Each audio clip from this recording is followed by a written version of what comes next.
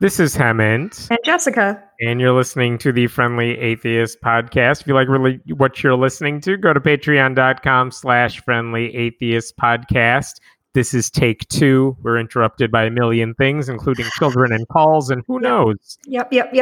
But because we have such a gazillion things to talk about, I figured let me start off with this one in Arkansas. Okay. Yeah. I was just going to say, I wanted to sort of give you perspective because when we started recording at 4:30, I just finished work. I just poured a glass of wine. I was feeling great. Now that it's 3 hours later, Yeah. I've had a chimichanga, which is basically just fried melted cheese in a quesadilla or a tortilla. I've only had one glass of wine, so I'm still good on that front. But I feel like my energy levels are weighted down by saturated fat. So if I feel uninterested in what you're talking about, it's because I deeply am. I see. I have 2 kids that are going to pop in at any second, so we're going to finish this before they realize I'm downstairs. To talk to me. They will never talk, period. They'll just scream and cause mass chaos. But let's talk about Arkansas first. So this is what I was starting to tell you about back in the before times. I'll cut to the chase here since we started discussing this earlier. But basically, this weird thing happened this week where, if you don't remember, there is a 10 Commandments monument outside the Arkansas state capitol. Mm-hmm. It was put up there by this state senator, Jason Rapert, years ago. It's in the middle of a lawsuit.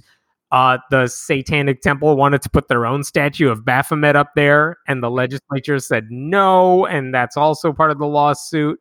So this guy put it up there. That's part 1 of the story. That's old. Part 2 of the story is that in the past couple of weeks, Rapert has actually been one of the few Republicans I've seen very good about mask wearing personally. Like, he'll post photos on Facebook of him wearing a mask. Mm-hmm. He'll tell people, you should wear a mask.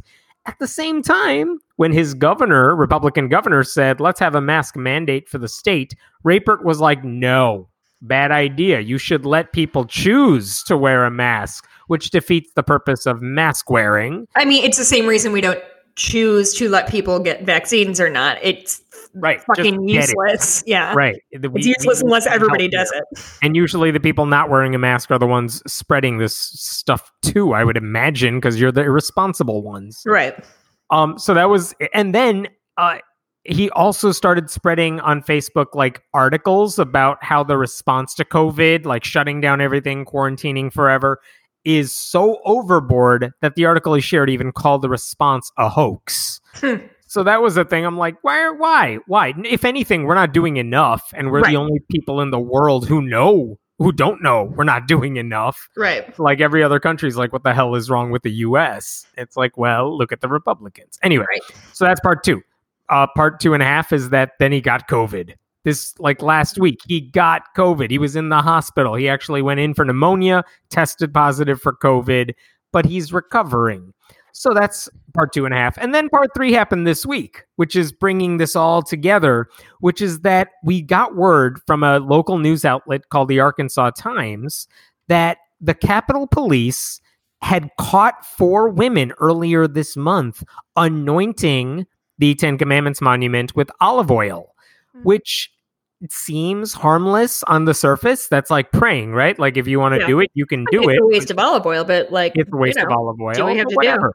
Yeah. Now, the problem is when you pour olive oil over stuff, it causes damage because it's not easy to clean up. It's not water.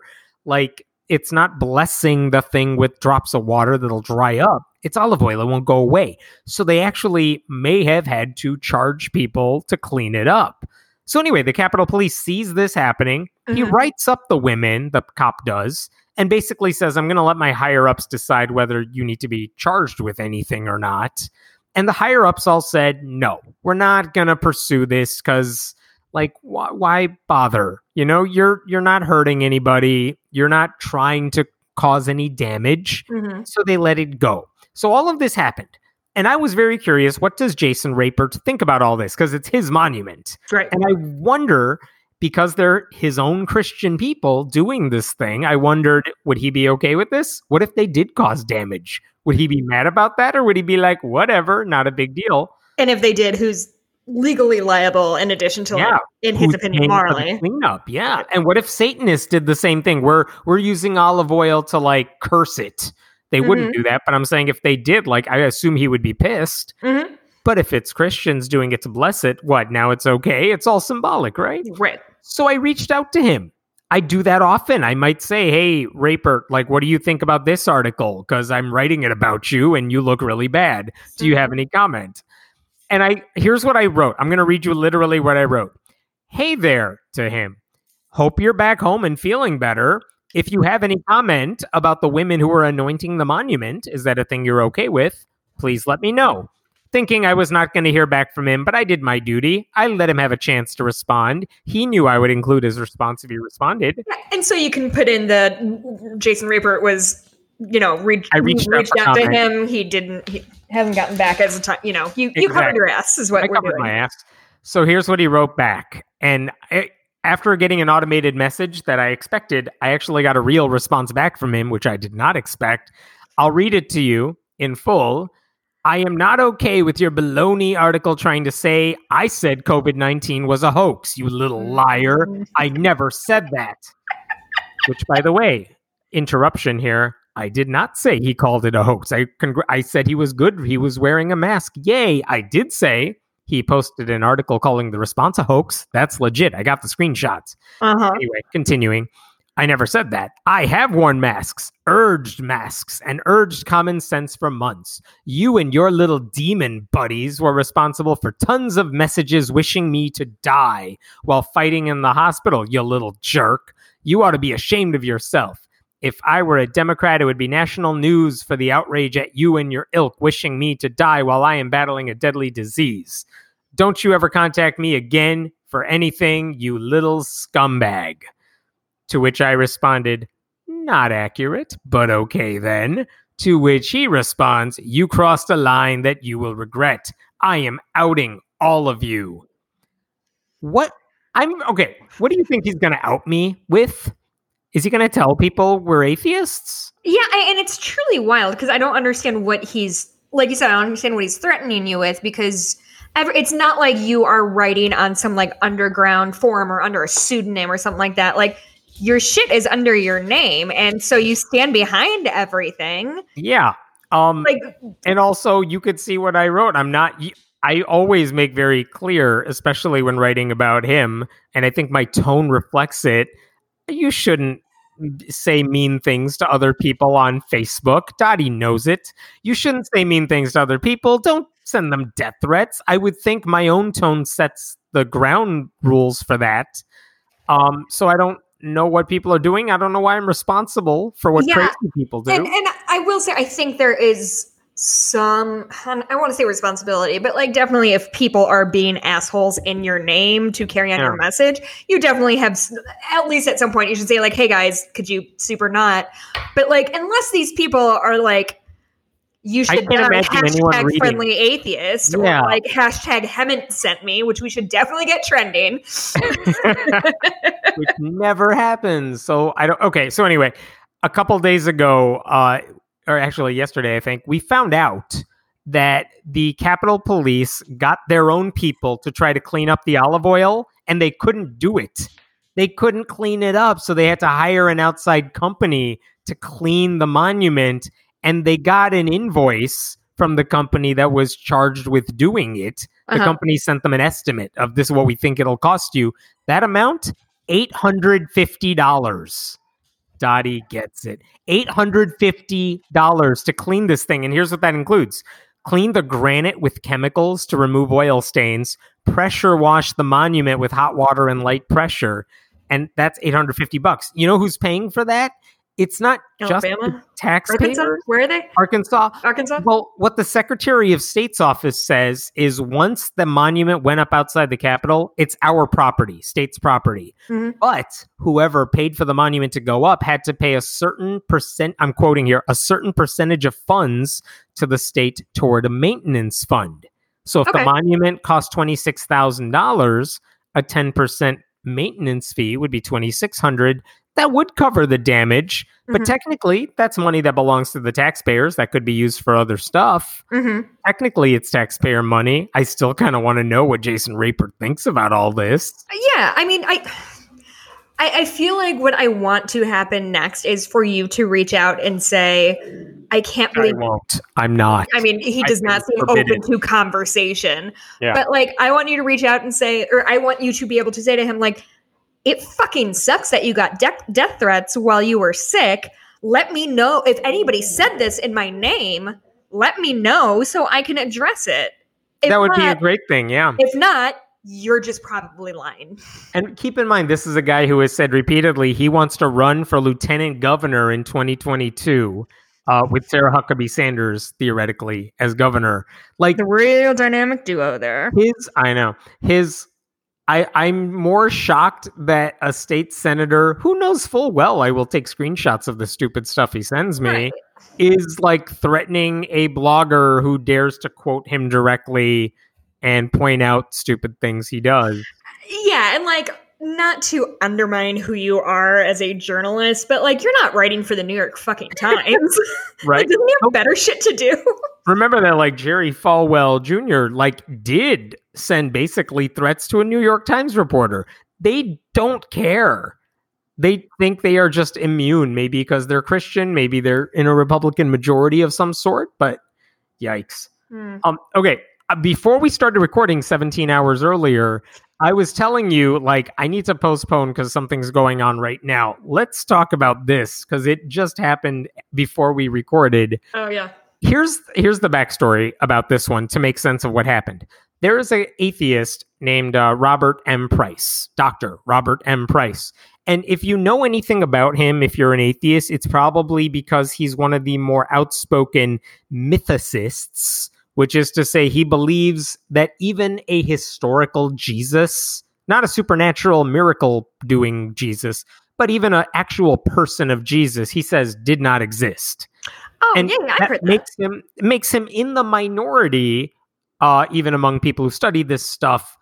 But okay, whatever. Like, that's one of those things where it's like, all right, you have your... Like, he's in the minority, but it's not like a fringe thing. I've heard people who... Right. At the very most say it's almost impossible to prove whether this person actually existed or not. Yeah, so that's what he's known for. He's written books about it. He's also written anti-apologetic books. So like you've heard of The Case for Christ, Lee Strobel's book. He's written The Case Against The Case for Christ. He's written books like that. That's kind of how I came to know of him. And then here's the other reasons I came to know of him. He's always been conservative, which isn't that weird. But in 2016, he went all in for Trump. Before he was elected. We even did an interview with him on Friendly Atheist, and we're like, so, okay, why? What's wrong with all these other candidates? I'll just quote one thing. Hillary Clinton is a pathological liar and a felon. Like, okay, so you're one of them. Got it. Okay. Cool. So we're operating in different realities then. Yeah. Good to know. We can move forward with that understanding. That was 2017. That was 2016. In 2017, he joined the board of Republican Atheists, that tiny group that we have spoken about a couple times. Oh, yeah. But okay, so he's a board member there. He's also continued to write for Free Inquiry, which is a magazine that's been around for decades, published by the Center for Inquiry. I think his last article that I've seen for them was written last year. And I think for a couple of years, he even hosted their podcast, Point of Inquiry. So like my point in bringing this all up is he's not some random fringy atheist. Right. He's a guy who kind of has footprints in different parts of our community, whether we like it or not. Like he has been doing this stuff for a long time, which is why I feel like even though the story I want to tell you isn't about atheism, it matters because he's an atheist. Parallel to atheism. Yeah. So anyway, it turns out one of his other hobbies that he's been doing forever is he's very much into it's not sci-fi, but it's more fantasy fiction, short stories, H.P. Lovecraft, Cthulhu, all that sort of stuff. He writes fantasy? He has written some, but also like on Wikipedia, it says he is a major figure in H.P. Lovecraft scholarship. Really? That's kind of interesting. Guy. Yeah, which is one of those all right, not my thing. I talked to him about Cthulhu. Right? So I guess in the late 1970s, there was a small anthology series where they published several stories, fantasy stories. It was called Flashing Swords. And it deals with like, this is not my genre, so I'm trying to make sense of this, but it's like fictional stories about like bulky He-Men trying to save the damsel, but like Flash Gordon comes to mind. That sort of genre of stuff. Sure. God, I hope I'm not wrong about that. I mean, but that's whatever. That was the thing. I guess some guy put out a series of 6 anthologies of this stuff, and it was very popular amongst that crowd in the late 70s. So Robert Price decided, you know what? I like that genre. I like these stories. I'm going to resurrect that series. So actually, this week, he put out an anthology series called Flashing Swords, like issue 6 or 7, because that's picking up where they left off. Mm-hmm. And it has like 10 stories in it. You can be the judge of whether they're any good or not, but they're in there. Mm-hmm. So I guess this is what happened. They published, like, they must have asked these authors, can we use your story in this anthology? They all said, yes, fine. We're happy to be part of this anthology. We admire the origins it came from. Mm-hmm. So if you're resurrecting that series, sure, we'll be a part of it. None of them knew kind of who the other authors were. And mm-hmm. none of them got a chance to look at the final product before it went up on Amazon this week. But it turns out Robert Price wrote the introduction for this anthology. And so on Amazon, if you go look up this book, you know how they have that look inside option? Uh-huh. If you click on it, you can see a couple pages of the introduction. And so all these authors who are in this book start looking at this introduction and they're like, what the hell is this? Because they never saw this in advance. Let me read you some of what's in this introduction. He's talking about like the feminization of society. Okay. I'm quoting Robert Price here. The continuous false rape accusations serve the same end, seeking to make masculinity, even the natural male interest in women, into a, quote, rape culture. Of course, such wolf crying works against women because soon it'll become habitual to dismiss every rape accusation as the shrill lying of yet another Lena Dunham. Yeah, soon. That definitely has never happened before. No, never. It goes on. I'm skipping down to the page, but he also says... What's this called again? I want to look it up. This is Flashing Swords. Flashing Swords is the name of the book. Let me read you the end of this page. Yeah. In some schools, boys are encouraged to play with dolls, girls with trucks. Many progressives, in quotes, want to replace he, she, his, her, him with gender-neutral language so as to promote the illusion that gender is a matter of social construction. No wonder we are observing a sudden epidemic of transgendered youth. Oh, boy. Okay, I'll stop there. This is just one page of the introduction, and none of the authors in this collection saw it until it's up on Amazon, and they can all see like, oh, this is how you're introducing our stories, which, by the way, have nothing to do with the stuff he's writing. Right. Like, they wrote these fantasy, escapist, fiction, short stories, and it's introduced to them like, let me tell you why I hate women and trans people. So, in the past 24 hours alone, a handful of the authors have already publicly said, I don't want my story in this book. Yeah. I want out. I know it's too late, but I don't want to be a part of this. Here's one of them. His name is Cliff Biggers. He wrote one of the stories in the book. I have requested that my name and story be removed from the anthology, and I cannot recommend that anyone buy the book.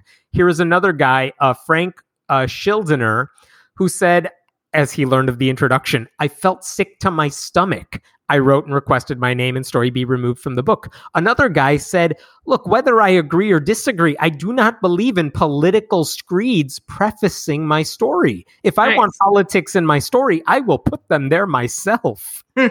I should say, the book, according to the publisher, who is not Robert Price, the publisher says, fine, we are delisting the book. People won't, I assume that means you won't be able to buy it. Yeah, I can't even find the look inside on Amazon. When I was looking earlier today, it was still up on Amazon, but he now says he has delisted the book. But it was like, holy crap, it's one thing to have these personal views about Trump, which, all right, I think you're insane, but okay. But then to thrust that into a collection that other people are involved with, where you're not just representing yourself, That is, striking. So it still has. So the listing is down. It just I couldn't find it when I was doing a search on Amazon, but I found a link and it says out of print, so you can't buy it. So I can't see the forward. But I scrolled down to the reviews because I'm an asshole. It has three stars. Yeah, about 2.5 stars. Oh, that's higher than what it was this afternoon. Well, there's 3 reviews that are listed. 2 are about the forward. So, I canceled after being made aware of it. This is disgusting. Over the hill woman hater. And then El Gusano stepped in and said, I have bought very little fantasy or science fiction over the past years, but after someone showed me the forward to this one, I decided to order it, even if it is overpriced. A breath of fresh air to see someone who knows what fantasy is about doing something. 5 stars. I don't understand what that means. Fantasy is about doing something? What the actual fuck? Oh, no. I have no idea. But that was fun. That's going to ruin my Amazon search for the rest of time, but that's fine. You want to talk about something more fun? Yeah. Demon sex. Oh, boy.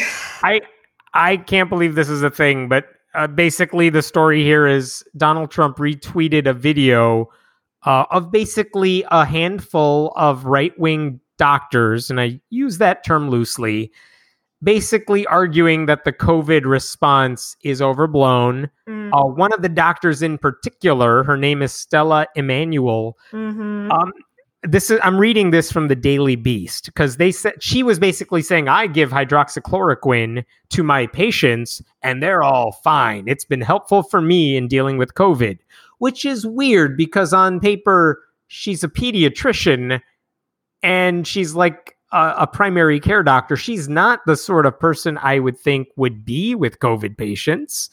But anyway, here's what the Daily Beast said when they looked into who is this person. Immanuel, a pediatrician and a religious minister, has a history of making bizarre claims about medical topics and other issues. She has often claimed that gynecological problems like cysts and endometriosis are in fact caused by people having sex in their dreams with demons and witches. Oh, you hate to hear it. I know. She alleges alien DNA is currently used in medical treatments and that scientists are cooking up a vaccine to prevent people from being religious. And she also said the government is run in part not by humans, but by reptilians and other aliens. This is the person Donald Trump is promoting as a doctor we should all be listening to because Anthony Fauci is apparently too weird for him.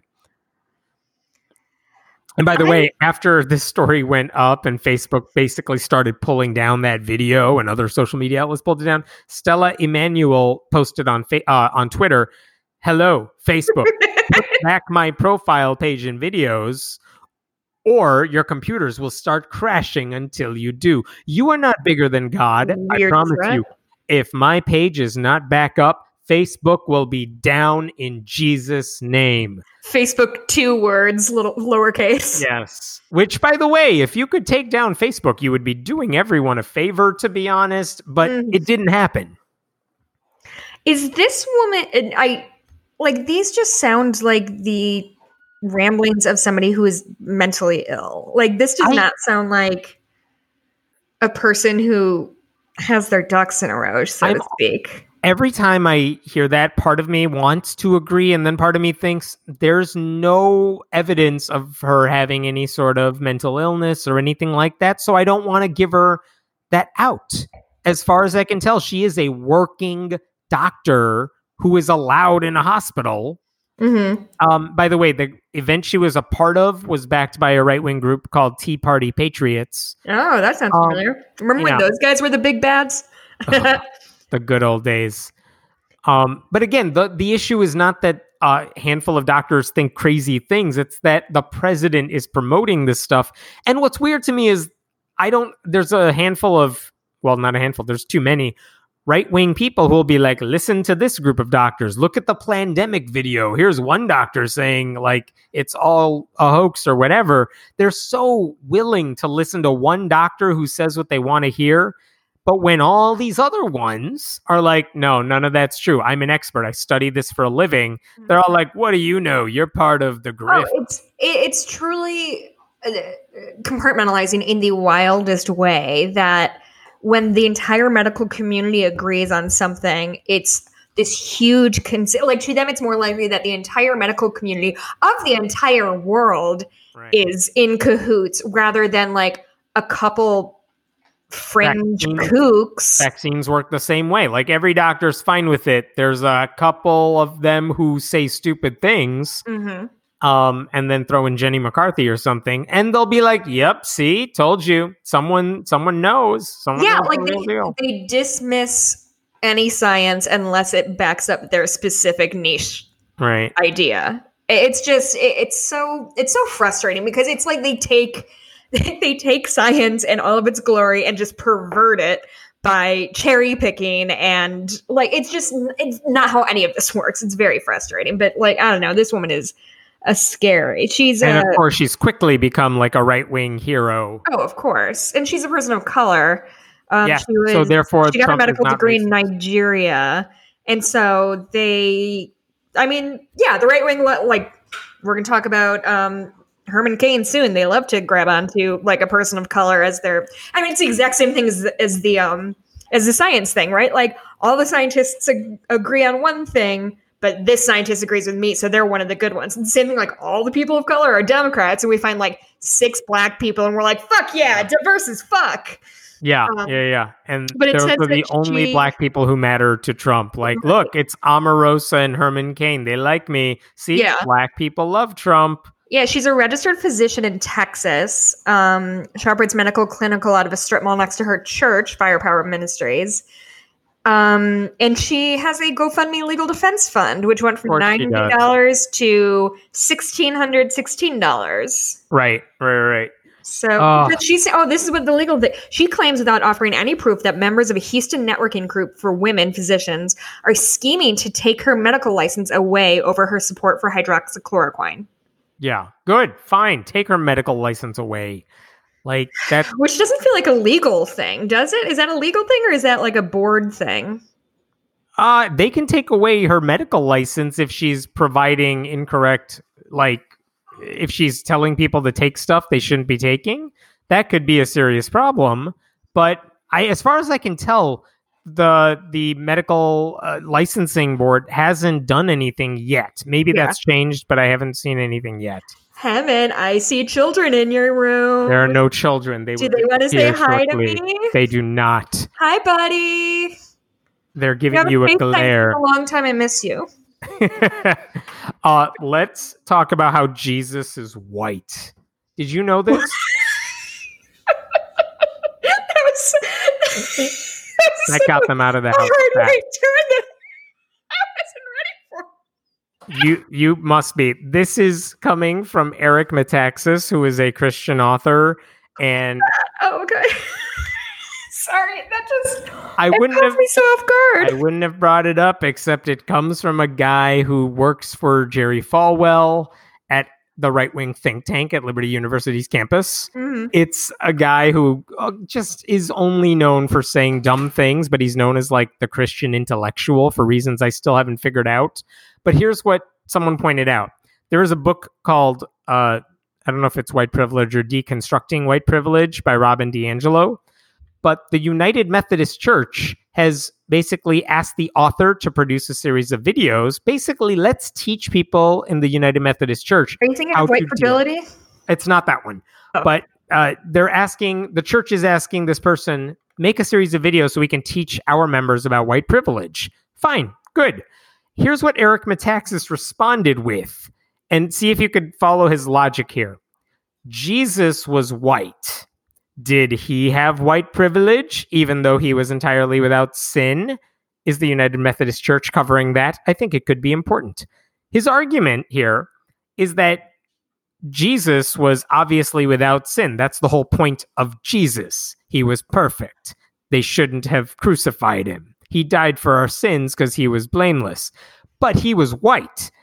And if he was white, then he had white privilege. That would have been a sin. So if you say white privilege exists, then you're basically trashing Jesus. Therefore, racism is actually a hoax. Checkmate, atheists. I don't. Okay. Something like that. Okay. Did you follow that? Okay. I am obsessed with this. This is my new favorite thing.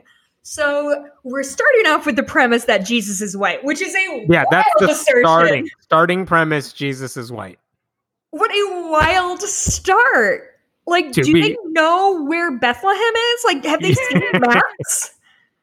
Yeah. Okay. Someone responded. That. Someone responded. Jesus Christ of Nazareth. His name was Jesus Christ of Nazareth. Someone else responded, Eric, have you ever seen a human from the Middle East? Okay, so wait, I just want to really dive down in this rabbit hole because I think I need that this week. Yeah. Okay, so could you read it again? I'm so sorry. Yeah. This is really important to me. Jesus was white. Did he have white privilege even though he was entirely without sin? Okay, I don't understand that sentence. That's why I couldn't repeat it because I don't understand. I think he's just saying the whole Christianity is premised on the idea that Jesus was blameless. But he had nothing wrong with him. So if he was white, then some people are saying white people all have white privilege. And if Jesus had white privilege, he was doing something wrong, Metaxas seems to think. Okay, so he not only doesn't understand what race is, but he doesn't understand what white privilege is too? Right, because the whole point of white privilege is it's not like a bad thing, just acknowledge that you have it. It's not something you can control or choose. Right. It's just one of those things that people of color are like, you should understand that of all the things that can hold you back, right, being white probably isn't one of them. Yeah, whether or not a cab picks you up based on your skin color isn't necessarily a reflection of your like moral superiority or inferiority. It's just how racism works. Okay. So he's dismissing the idea of white privilege. And all based on Jesus. Bring this one down, my dude. I think I'm Christian now. I don't know what to tell you, man. Oh, fuck, that's funny. Okay. If you want a definition of what it means to get ratioed on Twitter, this tweet did the trick. Oh, buddy. Because even Christians were like...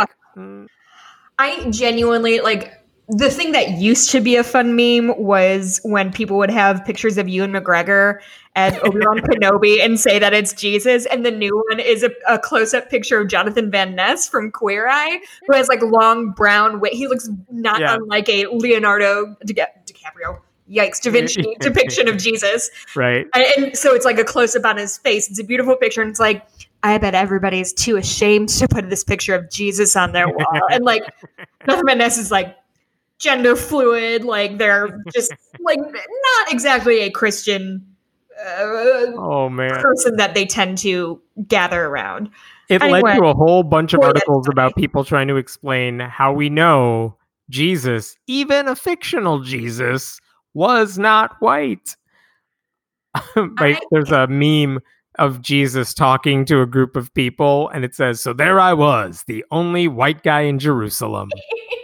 Yesterday, my husband sent me over, you know, when they do those things on like whatever Discovery shows, when they're like, an anthropomorphic sculptor recreated what we think this fictional person or this historical figure looked like. My Mikey sent one to me, and it was just a picture of Jason Mantzoukas, who is a comedian and actor and is genuinely one of my favorite people in the entire world. And he's Greek, so he's just got like a lot of dark curly hair, and he's fucking hysterical and very loud and very crass. If you knew who Jason Mantzoukas was, that would be so funny, Hemant. I'll take your word on that. So you're just leaving me dangling talking about Jason Mantzoukas. Maybe this will get back to me and he'll be my friend. Yes, that's how this works. Robert Price will be my friend. Can I do one? Yes, please. Okay. Last week we talked about Tom Cotton. I don't remember why, but it was bad. Cotton, oh God, I don't know. It was about the 1619 project. Right. We shouldn't be teaching it, and I'm going to pass a bill to make sure no students are taught this in school. That's it. Because I saw him... I saw him trending again, and I assumed it was all about the same thing. And he didn't, but so it's a new thing. So he said he believes that slavery needs to be taught this certain way. And he said, we have to, quote, we have to study the history of slavery and its role and impact on the development of our country because otherwise we can't understand our country. True so far. Hey. As the founding fathers said, it was a necessary evil upon which the Union was built. But the Union was built in a way, as Lincoln said, to put slavery on the course to its ultimate extinction. Can you think of a worse reading of American history than the founding fathers understood slavery was bad, but set it on the course so that in 100 years a war would be fought, the bloodiest war on American soil, and then they get freed, but Lincoln didn't even Lincoln wanted to free the slaves. He defo didn't believe in equal rights for black people. It's just such a specious argument based on garb. It's like he read a child's book about about how the founding fathers were when they're all cartoons, and it's like, hey, yeah, no, this is a pretty nuanced understanding. All those founding fathers hated slavery. They just knew they needed it for the sake of the country. A necessary evil. I think his response to that, people were like, Tom Cotton said slavery was a necessary evil, and his response is, I didn't say that, you lying fake news. He said, I'm quoting the founding fathers who called it a necessary evil. And everyone's like, yeah, you quoted it like they were right. It's the same thing. Oh my God. Whatever you were quoting, you were offering approval of what they said as if that's a legit interpretation of what was going on. And honestly, it wasn't a necessary evil. It was evil. We chose it. This is the kind of logical fallacy, the kind of appeal to authority that makes me fucking bananas crazy.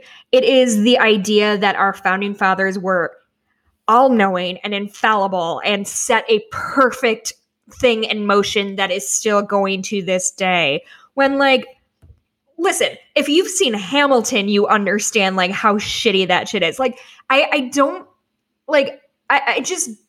It's very frustrating. And it's not to say that they didn't do a lot of good and didn't do a lot of important work, but to pretend that they were flawless is not only intellectually dishonest, but dangerous, because that means every opinion they have, we assume they knew best. So fucking George Washington owning slaves. Well, he's a founding father, so we can't say anything bad about him. So I guess slavery is good again? Is that what we're doing now? Is that where we're going to go? And again, the response that I've heard from liberals, progressives, all that stuff is, we're not trying to erase them. We appreciate the contributions, but let's not pretend these people were perfect. Let's acknowledge their flaws where they existed. Not erasing history, not getting rid of history. And contextualizing history is essential. It's absolutely essential. It's because we all know that that history is told by the victors, right? And so guess what? There weren't a lot of victors in slavery, and the ones we have heard of were Harriet Tubman. And so just to pretend that history is objective and without nuance is so fucking dangerous, and it just paves the way for non-critical thinking. Yeah. I don't disagree at all. Let's talk about Herman Cain and all that stuff while we're here. So Herman Cain, former presidential candidate, a guy who I've seen some people describe him as a guy who sort of paved the way for Trump, saying he was a businessman who had no political experience, but his whole thing was just let me be me. I'm going to just talk to people, play it straight. And everyone was like, you have no idea what you're doing, and your ideas are horrible. And then eventually he fizzled out, but Trump didn't. Fizzled out amid sexual allegations. Sexual assault allegations. I almost feel bad in saying there were a couple allegations of misconduct. I don't think they were the same. It's not like Harvey Weinstein type of stuff, but they were allegations. But I don't think that's what did him in. I think he was just not the best candidate that they had. Was that 2016 or 2012 maybe? I can't remember. Was Herman Cain. Okay, he was in the mix then. it wasn't the sexual allegations, misconduct allegations that did him in. I thought he just fizzled out because Trump is sucking the energy out of everybody. Mm-hmm. And they just like Ted Cruz and Marco Rubio more. But anyway, he went to the Trump rally a couple of weeks ago, the one in Tulsa, the one where he couldn't walk down a ramp. Was that the same one or is that a different one? But the one that was in a small, he was complaining about the attendance. It was the Tulsa one. That was the one. That was the ramp one. Right. But yeah, it was the Tulsa one. And Herman Cain was there. And then next thing you know, he got COVID. Next thing you know, he's in the hospital. Next thing you know, he's dead. Well, not only just to like add more layers onto this, it's not just that Herman Cain got COVID. Everybody who went to that rally and got tested afterward was positive. For a while, there was a 100% positivity rate in people who went to that. And like, obviously and got tested. Yeah. Yeah. Obviously it's only the people who got tested. So whatever, but like, this isn't bad luck. He, touched the wrong handrail. This is, he went to a place where everybody got sick around him, and he was a cancer survivor. He's, in his 70s or something like that. Like I don't know why baby boomers think they haven't grown old, but like y'all have, and you have to deal with it. Yeah. He's also very much, his social media, even as he's in the hospital, was very anti-mask. Like, I don't know. Yeah. I saw some, after he died, there were a bunch of headlines like Herman Cain, who attended Trump rally without a mask, and got COVID, dies of COVID or whatever. And there were conservatives who were like, how dare you take a man whose life was, he was a businessman who created Godfather's Pizza. He ran for president, but that's the thing you're focusing on. Yeah, because that's kind of the only thing that was important when it came to his death. Yeah, the fact that he was so bad at like listening to people who he needed to listen to that he arguably, because it's not, we don't know for sure that it's the Tulsa thing that did it, but like he arguably died because he listened to the dumbest possible people. And not only that, along the way, he put people in danger, not only those he was around before he got diagnosed, but also the people who he, like you said, he was tweeting, or somebody was tweeting on his behalf while he was ill in the hospital, still rallying about and like anti-mask shit. So like, I'm sorry that a man died, but also, like, his death doesn't erase the damage that he's done and will continue to do. And speaking of which, Louis Gohmert is doing the same thing right now. So the Texas Republican who basically is walking around the House of Representatives in meetings, in questioning sessions without a mask. He tested positive for COVID. And one of the more interesting things, I don't have this in front of me, but like one of the political reporters said after he tested positive, one of his staffers anonymously texted me saying, hey, if you're going to do some follow-up, you should ask, like, what is his staff doing? Are they allowed to wear masks in the office? Why are we working in the office when we should be elsewhere? And there are stories that Gohmert went to the congressional gym, even after he tested positive, that he was around his House colleagues. Like, this is a guy who not only calls the whole thing a hoax, he has a whole history of saying that, imagine the most Texas-y conservative dumb guy you could think of. That's him. Is he the same guy who that anonymous tip said like he berated people on his staff for wearing masks and he forced them to like I saw that same like anonymous tip, and they said we were made to come into the office and not allowed to wear masks, and he told them he had COVID in person. Yeah. How bad can you fuck this up, dude? Yep. Hey, everyone, I have a disease that you're catching now. Yeah. Hold your breath from now until forever. Right.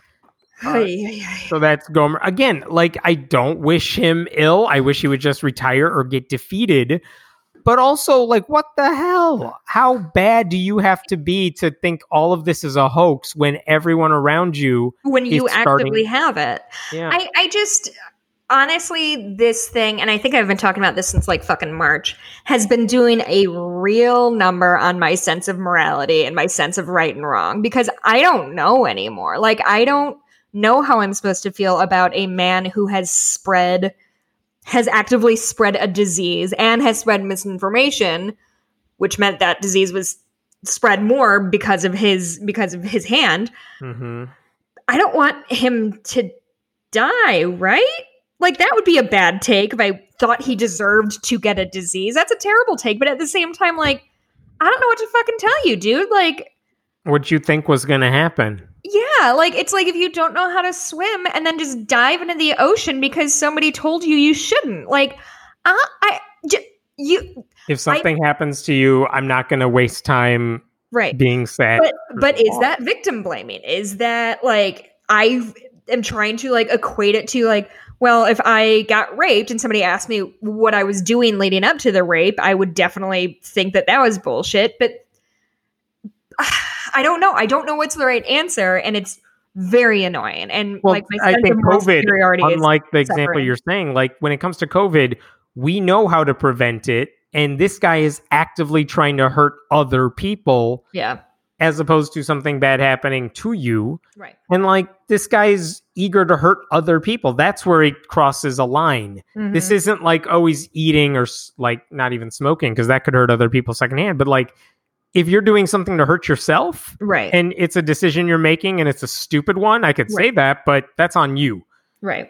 This one, he's trying to hurt other people and he's acting like he's not. That's where it crosses a line for me. Let me bring up, hey, we have a sponsor this week. Let me thank them really quick. Being Reasonable is a new podcast hosted by Mark Solomon, in which he invites guests to ask them about just one belief. Like, I believe in astrology, or I believe that Jesus is a savior, or I believe that we survive our deaths. And instead of just debating those guests, Mark engages in a series of questions to gauge the reliability of the belief and find out what it would take for the guest to revise that belief. The goal for him isn't to win a debate, it's to get people thinking more clearly about how they formed those beliefs in the first place using a technique commonly known as street epistemology. So if you're interested, Being Reasonable is available wherever you get your podcasts. Check it out. And fans of this show especially would probably really like it. So thank you to Mark Solomon for sponsoring the show. We appreciate it. Let me bring up James Dobson. He is the founder of Focus on the Family. He was kicked out of there years ago, but he is still, like, their founder. He's still the chairman emeritus. And he kind of just runs his own emeritus. I'm sorry. He runs his own nonprofit now, the James Dobson Family Institute. This is one of those guys whose whole shtick before Focus on the Family was, let me tell you how to raise your family. Mm. Let me tell you what they should be reading, what they should stay away from, abstinence only, sex education, etc. All the stuff we associate with conservative Christianity. He's kind of one of the big figures in that whole world.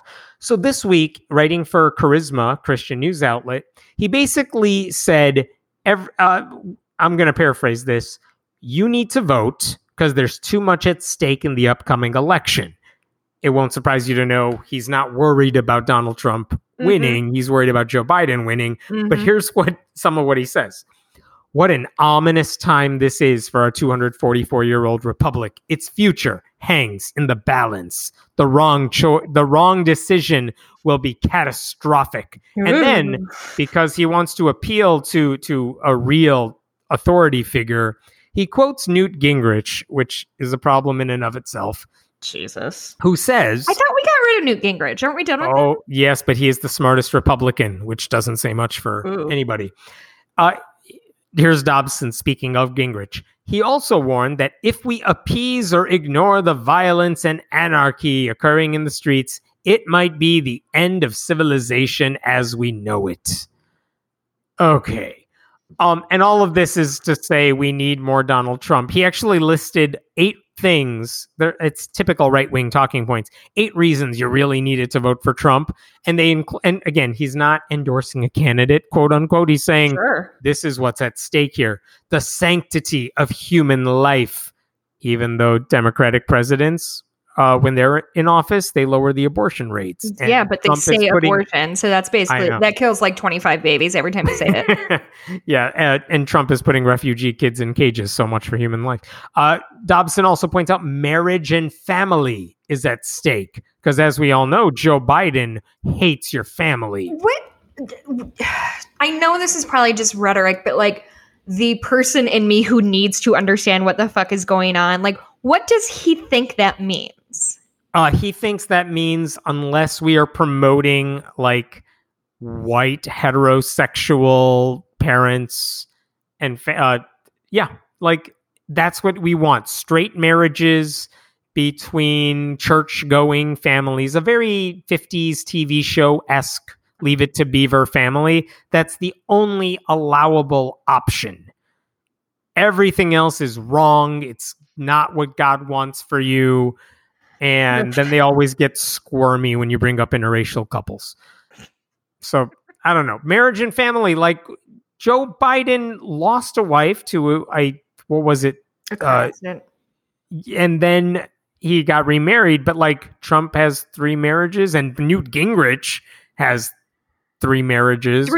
And at least one of them had cancer when he left her. So yeah, where are you getting this marriage and family advice from? I love that they're like, family values are important unless your family needs somebody, and then get the fuck out of there. Cancer sucks. Get away from it. I know. James Dobson also brought up religious liberty is at stake, which is his way of saying Christian supremacy. He said socialism will happen because if people can get health care. Good time. I know. The judicial system, because it's not activism when they do it, and Israel, which, by the way, polls have shown younger people care less and less about the political nature of Israel. Like, they're fine with human rights for Palestinians, too. Like, it matters less that we're gung-ho about Israel foreign policy to even young Christians. Can I tell you, like, the Israel-Palestine thing is my major blind spot in, like, world religion and politics. I have no idea what the fuck is going on there, and it seems complicated and scary, and I'm focused on other things right now. I am a legit idiot when it comes to that crap. I don't think you're alone, and I don't think I'm the right person to try to explain it either. But the point being... let me be clear. I did not want you to explain it to me. I'm just letting you know. I wasn't going to try. I just want to point out, like, so he mentions all these things. If Joe Biden wins, all of this will hit the fan. It's all bad. But here's the thing that he didn't mention in the article that I feel deserves a response. In 2008, when he was still running Focus on the Family, he said all the same shit. He actually put out a letter. Focus on the Family put out a letter in 2008 before Obama, before that election. It said, it's a letter from 2012 in Obama's America. A time traveler was coming back from 2012 to tell us what had happened because Obama won.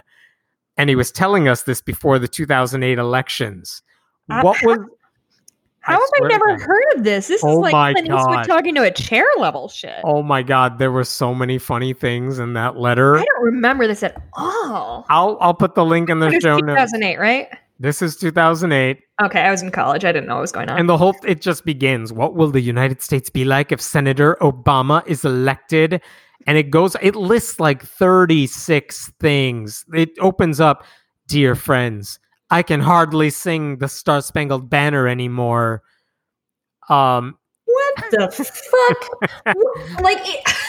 Among the things he said in this letter. That's his first complaint. That's the first. Star-Spangled Banner. Oh yeah. Among the many things in this list, $7 a gallon gas. Campus ministries have ceased to exist. Churches must be used for same-sex weddings. That one they got. Like, no one's forcing you to do anything. Oh, brother. Oh, my God. Oh, what else? I'm picking a random thing from this list. Guns. Oh, the land of the free. It is illegal for private citizens to own guns for self-defense in 8 states. In his space, I want it to be illegal for all citizens to have a gun. So if only. Didn't go far enough in your favorite scenario. Number 23 on the list, Russia. As Vice President Joe Biden had predicted on October 20th, 2008, some hostile foreign countries tested President Obama in his first few months in office. The first test came from Russia. He's mad because the future 2012 Christian says Obama didn't take Russia seriously. My God. I did not realize that was a numerical list. How many? Oh, yes, it is. How many is it? 34. 34. Okay, read number 29.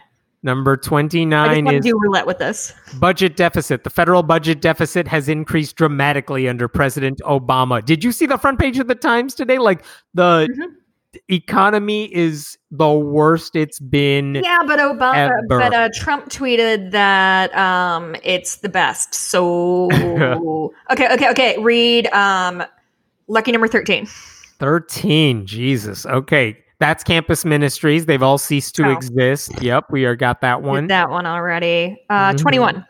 21 is all about Iraq. Oh. Al-Qaeda leaders have been emboldened by what they are calling the American defeat, and their ranks are swelling in dozens of countries.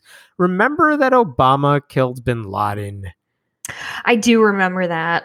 And then the Iran deal happened, but then Trump got in office and said, screw it, let them build nuclear weapons. Yeah, I cannot help but notice that many of his economic-based fears did not come true under Obama and absolutely have come true under Trump. Number 6, doctors and lawyers, physicians who refuse to provide artificial insemination for lesbian couples now face significant fines.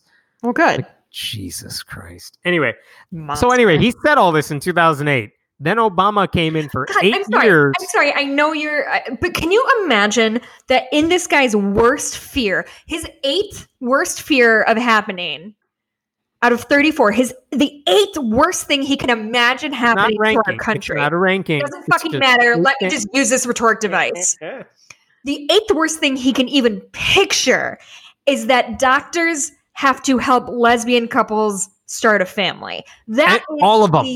It doesn't say people who specialize in that field. It says physicians who refuse to do it will lose their license. As a result, many Christian physicians have retired or left the practice of family medicine and OBGYN. So your worst case scenario is helping people. My worst case scenario tends to be humans in cages, Black people getting shot in the street, things with consequences that affect humans. None of that. Like humans, not somebody's moral sense of superiority that's completely off base. Yeah. Even their worst case scenario is not even close to the shit that people are actually worried about. It's right, and he wants more. It's disgusting. And if we don't elect Joe privilege oozing off this motherfucker is infuriating me right now.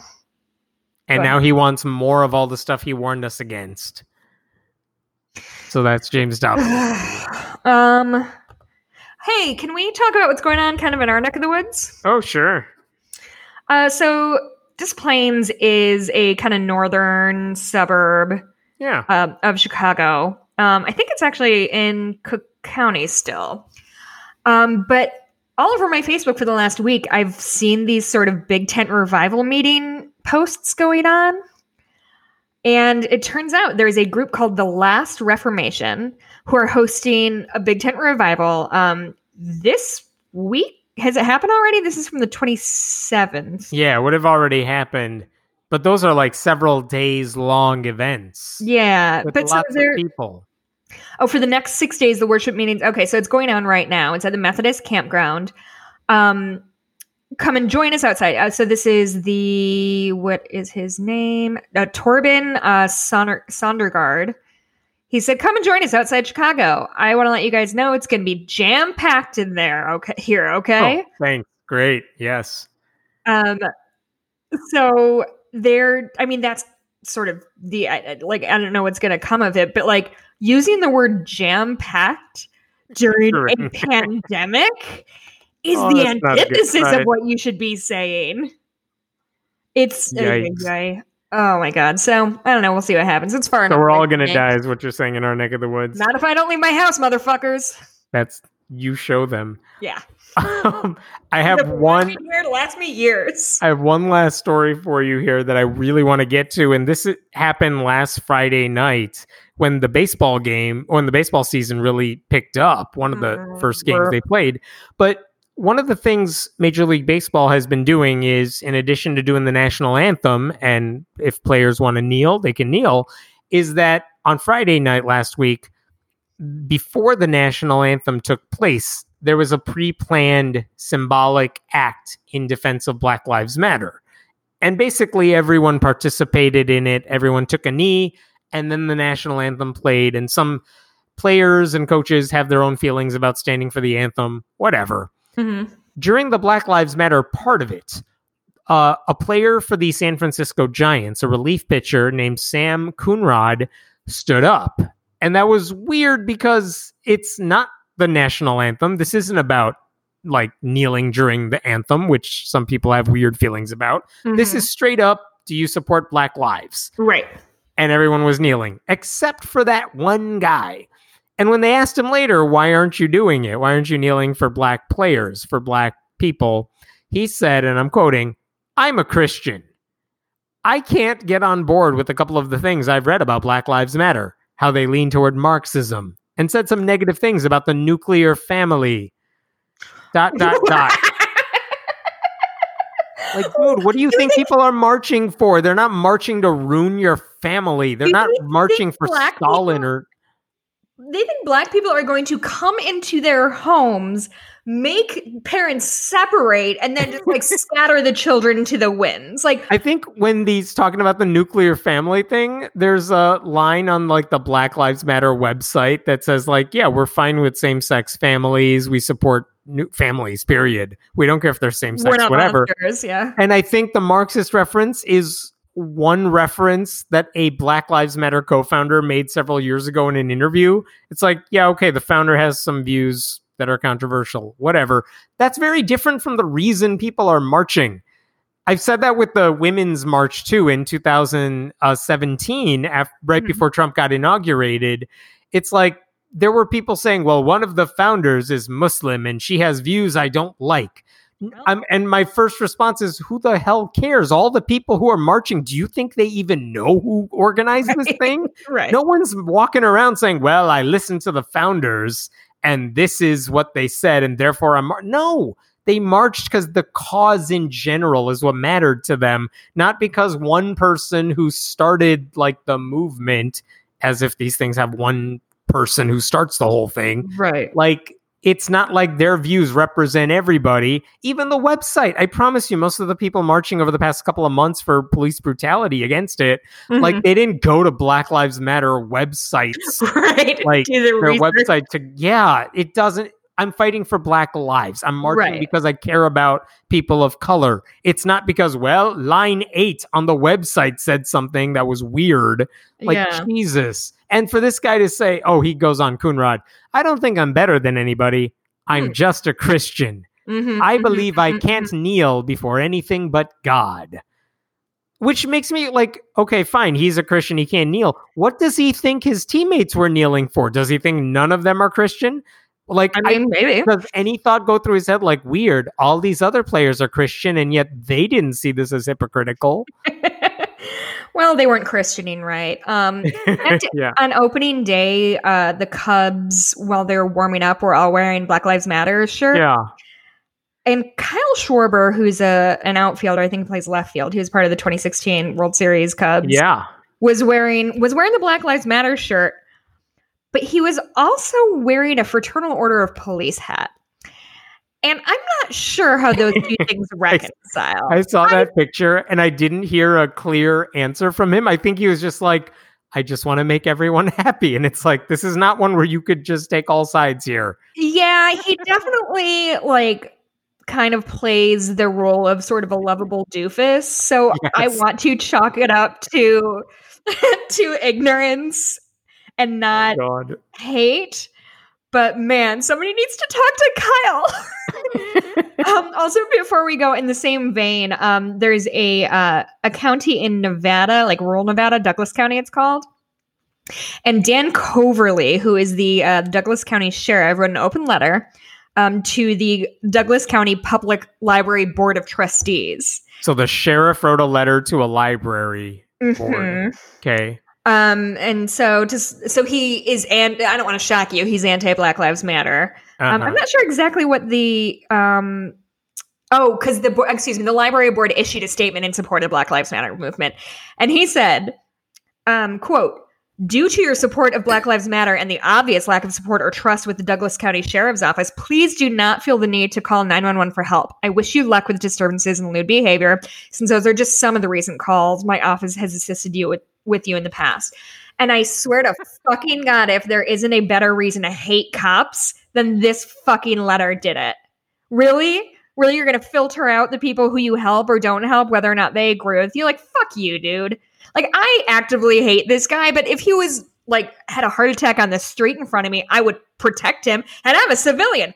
I barely know CPR, but I would do my best. It's your whole fucking jam to protect people, dude. Like, I saw someone say something like, do you know why everyone like is mad at the police, but no one has a problem with firefighters? Because firefighters just come in and do their job and leave. What I thought was, imagine if firefighters showed up to a house on fire and just started shooting people. They throw a match somewhere.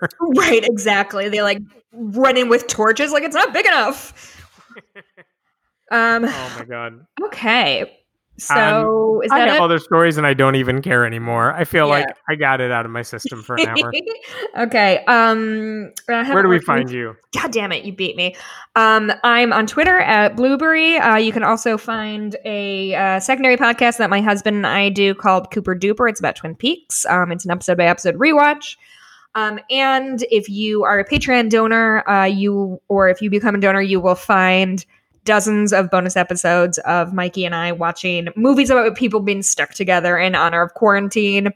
We going through a whole fucking lot of those movies. Hammett, this is lasting slightly longer than I thought it would. And hey, thank you to everybody for I got a rush of orders from a lot of them said they were from listeners. I assume the other ones were too. And I very, very, very much appreciate it. Of course, as soon as I got those orders, I also got a full-time job immediately. So now I have 2 podcasts, all of this cross-stitching to do, and a full-time job. So I am in the weeds a little bit, but it is something I appreciate more than I can possibly say that you guys... I was definitely in a very rough financial spot, and you guys very, very, very much supported me when I needed it. And that means literally the entire world to me. But I'm sorry if your cross stitches are slightly late. I'm doing my best. Hammett, where can we find you, bud? I am at Hammond Meta on Twitter. Go to friendlyatheist.com. And if you like YouTube stuff, go to YouTube and search Friendly Atheist. You'll find me there too. What I've been doing over pandemic time is putting out more videos than usual. So that's how I've been passing my time. I was going to say you were parenting your children, but what the fuck am I know? Haven't met them yet. One day I will. Okay, yeah, so I thought I had something else to say, but I do not remember what it was. Is this good radio? If I keep talking, it'll come to me. That's how it works. Oh, yeah, I remember. Got it. Good job, Jessica. Nobody noticed. If you want to email us, you can always get a hold of us at friendlyatheistpodcast@gmail.com. We read everything y'all send in. If it's mean, I probably won't respond, but I'll read it, and I'll probably read it out loud to my husband and giggle a lot. And then we have a merch store. If you go to friendlyatheistpodcast.com, get a shirt, get a baby onesie, get etc. Other things. Okay, that's it, bud. Talk to you next week. All right. We'll see you soon. Bye.